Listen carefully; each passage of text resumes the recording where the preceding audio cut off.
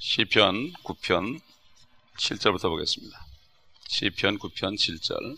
그러나 주께서는 영원히 지속하시리니 그가 심판을 위하여 그의 보좌를 예비하셨도다. 그는 의로 세상을 심판하실 것이며 정직으로 백성들을 판단하시리로다. 주께서 또한 압제당하는 자들의 피난처가 되시리니 곧 고난의 때의 피난처가 되시리라. 주의 이름을 아는 자들은 주를 의지하리니 이는 주여 주께서 주를 찾는 자들을 버리지 않으셨음이니이다. 자, 오늘은 여기까지 좀 참고하도록 하겠습니다. 하나님께서는 영광의 보좌에 앉으실 때까지는 의로 심판하지 않습니다. 영광의 보좌는 바로 주님께서 약속대로 다윗의 보좌에 영광스럽게 앉으시고 또 12사도들은 이스라엘의 12지파를 심판하는 그러한 때를 말합니다. 많은 사람들이 주님이 오시는 것을 성경에 부록 정도로 얘기하는데 사실은 성경의 부록이 아니라 주님이 오시는 것은 성경의 본론입니다. 그리고 주님이 오셔서부터 하는 일들이 진짜고 인류 역사 6,000년은 주님께서 죄를 없애고 사탄을 없애고 악인들을 없애기 위해서 하나님께서 계획하신 일을 이루는 기간이지, 그것이 지나면 다시 영원 무궁토록 참 하나님의 나라가 이어질 것입니다. 그렇기 때문에 이 누가복음 1장에도 보게 되면은 분명히 말씀하시는 것은 누가복음 1장 30절로 34절에 보게 되면은 우리 주님이 어떤 분인가 하는 것을 알게 되는데, 누가복음 1장 30절, 그 천사가 마리아에게 이제 예언하는 장면입니다. 그 천사가 그녀에게 말하기를 마리아야 두려워 말라. 이는 네가 하나님의 은총을 받았음이니라. 보라, 네가 너의 태 안에 임신하여 한 아들을 낳으리니 그의 이름을 예수라 하라. 그는 위대하게 될 것이며 가장 높으신 분의 아들이라 불릴 것이요 또 주 하나님께서 그에게 그의 조상 다윗의 보좌를 주실 것이며 그는 야곱의 집안을 영원히 통치할 것이요 그의 왕국은 무궁하리라고 하니라. 여기 보면 야곱의 집안을 영원히 통치할 것이다 하는 건, 야곱의 집안은 이스라엘 백성을 얘기하는 거죠. 그렇기 때문에 성경은 분명하게 말씀하는 겁니다. 모호하게 얘기하는 것이 아니라 분명하게 얘기하고, 하나님께서는 다윗에게 너의 위를 내가 영원히 경고하게 할 것이다. 그러나 다윗은 죽었습니다. 에스겔서 보게 되면 다윗이 다시 내려와서 왕이 되는 장면이 또 나옵니다. 그러므로 하나님의 말씀은 너무나 확실하고 하늘과 땅과 새 예루살렘에 세 군데 이루어지는 하나님의 뜻은 너무나도 확실한 것을 알고 있습니다.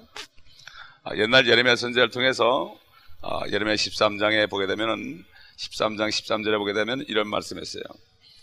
그때 너는 그들에게 말할지니라 주가 이같이 말하노라. 보라, 내가 이 땅의 모든 거민들과 심지어는 다윗의 보좌에 앉은 왕들과 제사장들과 선지자들과 예루살렘의 모든 거민들을 술 취함으로 채우리라.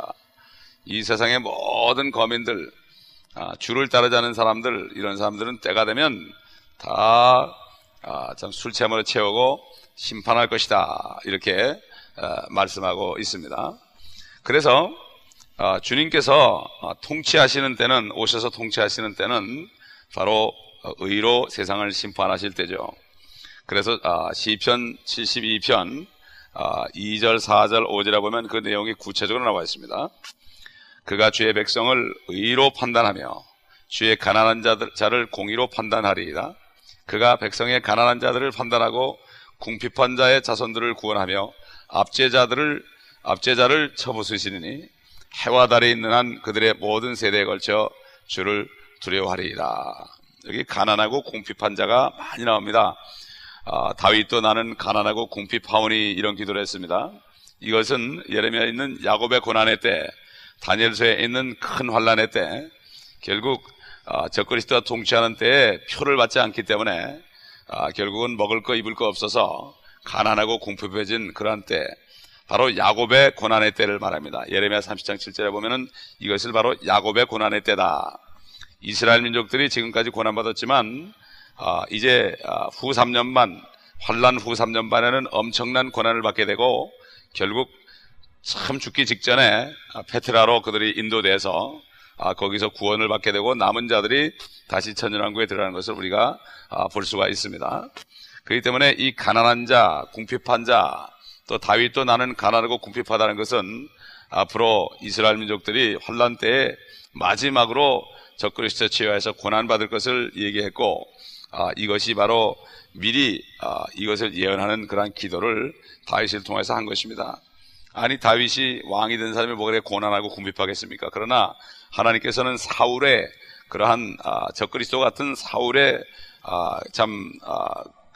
사울이 그를 잡아 죽이려고 따라다니는 동안에 먹을 것이 없어가지고 고난당한 적이 있죠. 400명의 사람들을 데려다니면서 먹을 것이 없어서 어떨 때는 나발에게 먹을 것을 부탁했다가 주지 않아서 그를 죽이려고 그럴 때 그 부인의 지혜로운 말로, 아비가일의 참 지혜로운 그러한 생각으로 참 그를 죽이지 않았고 결국은 도움을 받게 되고, 또 아비가일은 나중에 다윗의 아내가 된 것을 우리가 볼 수가 있습니다. 이렇게 다윗도 고난 속에 살았습니다. 그러므로 시편을 읽어보게 되면은 셀라가 나오는 시편들은 특별히 고난의 때 이스라엘 민족들이 하나님께 부르짖는 것을 우리가 볼 수가 있습니다. 그래서 7절 보게 되면은 그러나 주께서는 영원히 지속하시리니 그는 심판을 위하여 그의 보좌를 예비하셨도다. 그의 보좌는 심판이죠. 주님이 마태복음 25장에 영광의 보좌에 앉으셔서 모든 민족들을 심판할 것이다, 재판할 것이다, 그들의 행한 대로 재판할 것이다, 양과 염소로 나눌 것을 거기에 말씀하고 있죠. 8절 그는 의로 세상을 심판하실 것이며 정직으로 백성들을 판단하시리로다. 9절 주께서 또한 압제당하는 자들의 피난처가 되시리니 곧 고난의 때에 피난처가 될 것이라. 이 모든 것들은 전부 예언적인 겁니다. 예수님께서 마태복음 24장에 너희는 환난 때에 적그리스도가 거룩한 곳에 앉을 때에 가증한 것이 거룩한 곳에 앉을 때 너희는 산으로 도망하라. 이것은 첫째로 디도 장군이 왔을 때 산으로 도망하는 일이 있었고, 이제 환난 때도 그들이 산으로 도망하게 되어 있습니다. 그래서 너희의 도망하는 일이 겨울이나 안식일이 되지 않도록 기도하라 주님 말씀했죠. 그 도망이라는 말이 영어로 flight라고 나옵니다. 이제 나중에는 비행기를 타고 독수리의 날개로 그들을 업어서 페트라 성으로 하나님께서 인도하실 것을 거기 미리 얘기한 것입니다. 그러므로 그들이 도망할 날이 올 것이다, 피난한 날이 올 것이다. 디도 장군이 70년에 왔을 때도 100만이 넘는 사람이 죽임을 당하고 그들이 먹을 것이 없어가지고 아이를 삶아먹고, 또 아이벤 여인들이 그냥 아이와 함께 죽임을 당하는 이러한 고통, 또 성 밖에서 500명이 십자가에 못 박히는 이러한 사건이 있었지만은 디도 장군보다 더한 적그리스도가 나타날 때는 3년 반 동안 야곱의 고난의 때다. 바로 이스라엘이 표적이 되는 것입니다. 그래서 스가랴서 보면은 모든 민족이 다 그들을 공격한다고 그랬고, 에스겔서 38장 보면은 이제 소련의 군대까지도 먹을 것이 없어서 그 나라를 침공한다고 나와 있습니다. 그러므로 참 이 모든 것들, 우리가 물론 그리스도인들이 이 땅에 살면서 받는 고난도 엄청난 고난이지만 이스라엘 민족이 받는 고난은 앞으로 이것보다 엄청나게 더 많은 고난을 받을 거죠. 그러나 주님께서는 민족들을 심판하실 것이다, 이런 말이죠. 그래서 그 9장 16절 17절 뒤로 가보면은 이런 말씀을 했습니다. 주께서는 그가 행하시는 심판으로 알려지시나 악인은 자기 손으로 행한 일로 덫에 걸리는도다. 히가연 셀라. 악인은 지옥으로 돌려질 것이요 하나님을 잊어버린 모든 민족들도 그러하리라.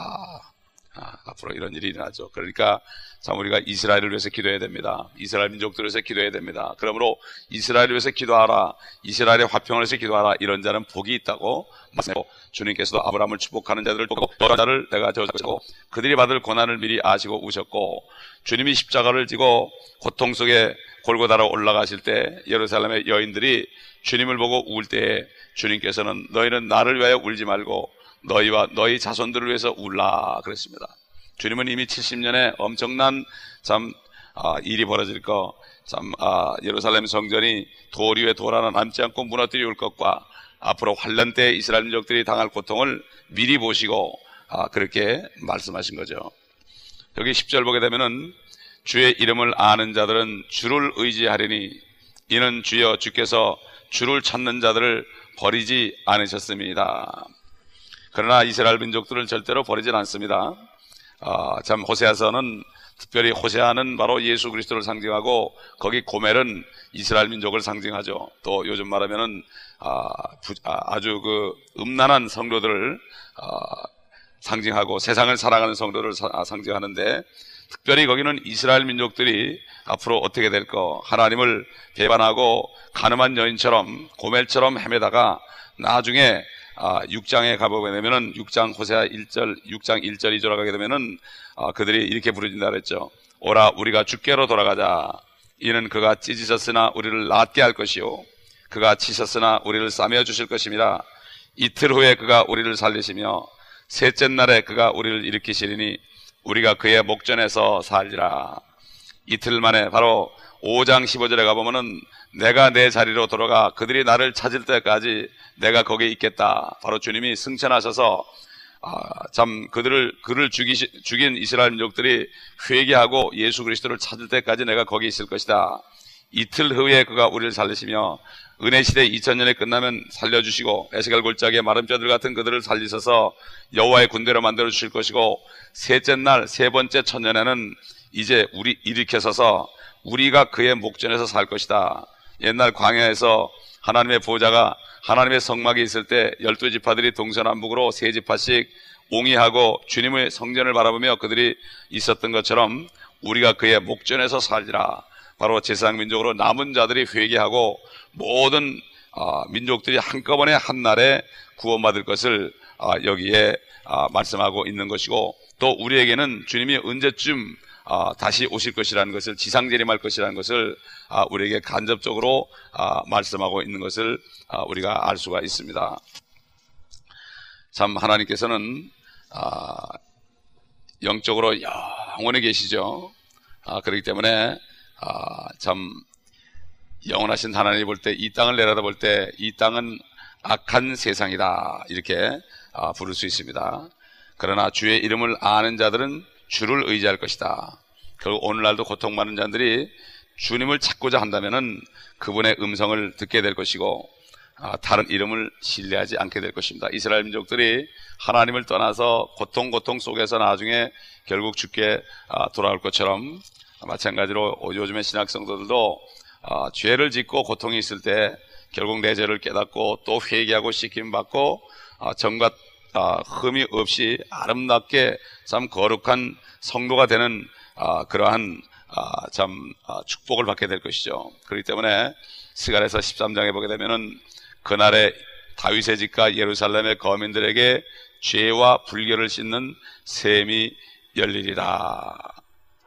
이렇게 하나님께서 결국 예루살렘의 모든 거민들의 죄와 불결을 씻는 셈이 열릴 것이다. 우리에게 그리스도 예수의 보혈을 통해서 우리의 모든 죄를 다 씻어주신 것처럼 저들도 예수 그리스도를 바라보며 회개하고 고통 속에서 정말 탄식하며 회개할 때 하나님께서는 그날 참 그들이 수천 년을 하나님을 떠나 있었지만은 한 날 24시간에 다윗의 집과 예루살렘의 거민들에게 죄와 불결을 씻는 셈이 열릴 것이고, 이스라엘 민족이 그 하루에 다 구원을 받을 것입니다. 하나님께서는 이스라엘 민족을 민족적으로 다루시고 신약시대 성도들은 개인적으로 다스립니다. 옛날 이스라엘 사람들은 조금 몇 명이 잘못하면 전체에게 화가 미치고 전체가 참 재앙을 당하고 물려 죽고 이렇게 했지만, 지금 신약시대에는 한 사람 한 사람을 일개개적으로 다루는 것입니다. 그렇기 때문에 이 주님께서 제자들에게, 유대인들에게 너희는 이렇게 기도하라. 하늘에 계신 우리 아버지여. 그들은 항상 우리 아버지 그랬습니다. 그러나 신약시대에는 우리는 더 이상 그렇게 부르지 않아도 되고 아바 아버지, 아빠 아버지라고, 내 아버지라고 부를 수 있는 특권이 있습니다.